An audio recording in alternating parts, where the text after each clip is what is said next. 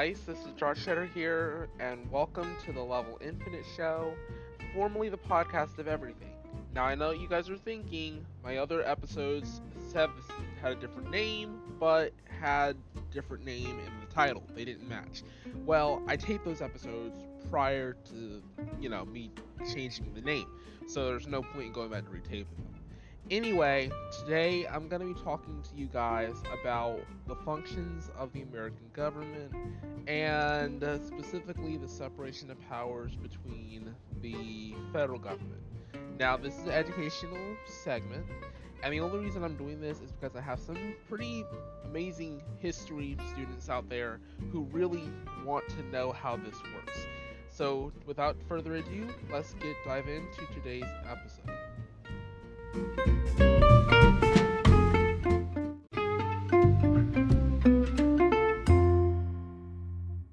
So, the American government was founded in the great year of 1787. Whoops, wait a minute, let me backtrack.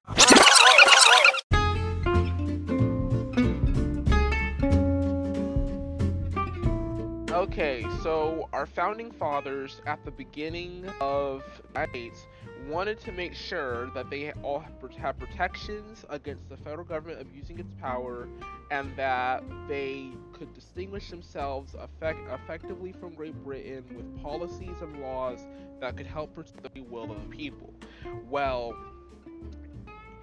in 1787, they finally drafted, created, and ratified the Constitution, and this was a huge deal. Well, originally they had the original text and 10 Bill of Rights, and over the years they've added 17 amendments to the Constitution plus those original 10 to create the 5 articles and the 27 amendments.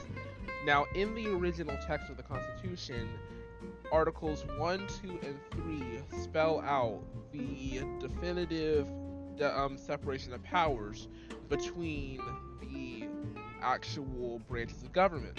The executive branch oversees the enforcement of the laws or the execution. The legislative branch creates the laws, and the judiciary actually interprets and or declares whether the law enforcing the laws are in fact what the Constitution says. As we've known in recent years, if the judiciary decides, hey, that's constitutional, then all the federal government and all the states have to obey what the court says and basically allow it because it's constitutional. If they say it's unconstitutional, well, then they have the opposite effect. It cancels out any bills at the federal and state level and they're still in place, but it nullifies it and says that you cannot go and enforce this law because it is unconstitutional. So the laws will still be on the books if they do declare it constitutional in the future. But when they say it's unconstitutional, the federal government and the police can't go to your house and arrest you and say, hey, this is on the books. They can't do that because it's been declared unconstitutional. But wait, now you guys look at the semicircles on your papers, on your graphs in your teacher's classroom, and you're like, wait, there are some overlaps here. Yes. The legislative, executive, and judicial branch do have some overlaps, but those overlaps are very, very tiny and very, very tricky. The overlap for the legislative branch with the executive branch is basically the powers of impeachment and several other powers in conjunction with the executive branch. Now, the executive branch does have some overlap with the judiciary, like they get to judges, and the executive branch also has overlap with Congress to actually approve the judges. Now, I know what you guys probably are asking the question. Well, there are different offices in the executive branch, and the one that I get this question a lot from is, does the DOJ have overlap with the judicial branch? Actually, no, it does not. While the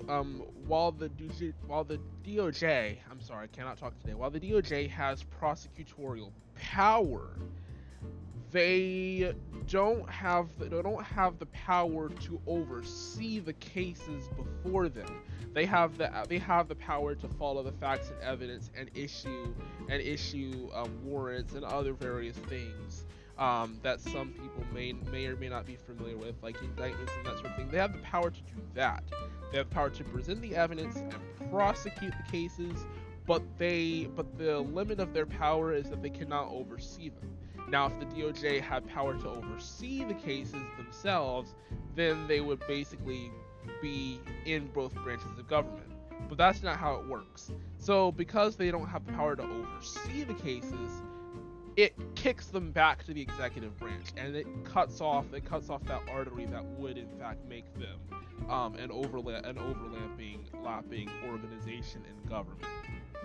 Same thing with the FBI and CIA and some international aspects of the federal government. They have different powers, but they don't really necessarily overlap with the judicial branch because of the fact that they don't have that case oversight authority that the judges actually have. So that's the reason why the judges not overlap. Now, I know what you guys are thinking, well, where does the president fall into this?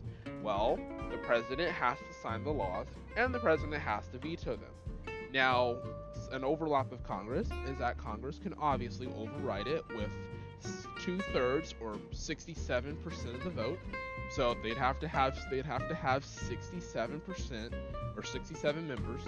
Now it's actually 33, 34, 30, 33, and 34, adding up to 67. And so that 67th member would count as the 2/3.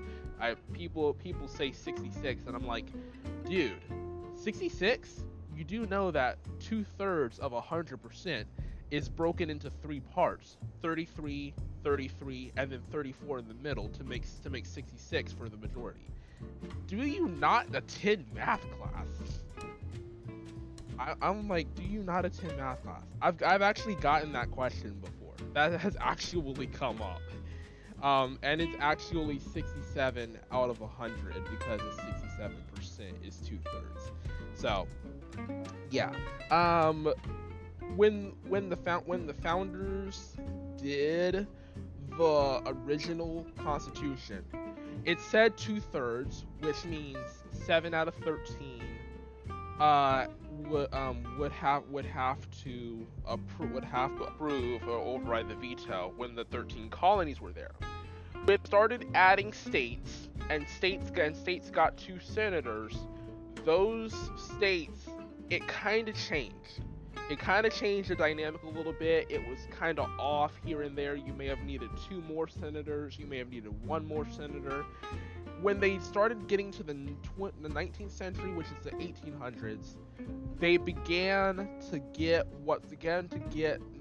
a new era where unfortunately there was still slavery at the time, and they wanted to make sure that they had an equivalent number of free states and slave states. With their compromises, which at my people's expense, because my ancestors were in fact slaves, it was at their expense. What it did was it made sure that for every free state added, they added a slave state. So they all had to join basically at the same time.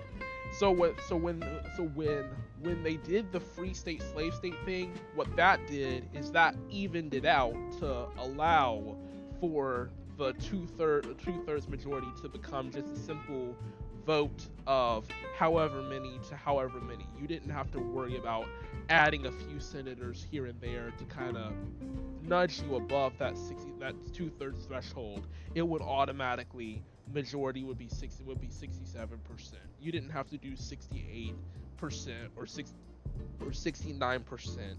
It was very tricky. It was very tricky math back then because you had fewer states. Now that we have 50 and we have 100 senators, the math can just go just like that. But back then, it's kind of different. And then finally the states. My great states. So the states already had constitutions that broke up their branches of government for them already before the Constitution at the federal level was even made. So the states already had some form of this. The federal government just solidified it to make it so that the states have a plan of action, and so that any states that were not already following the rules had to jump in and start following the rules, or else we're gonna cut funding, or else we might have to kick you out. But that's not, well, no, we might not have to kick you out. That's a little bit of a exaggeration, but you get what I'm saying. They would have had to punish him some way for not jumping on board and following the rules.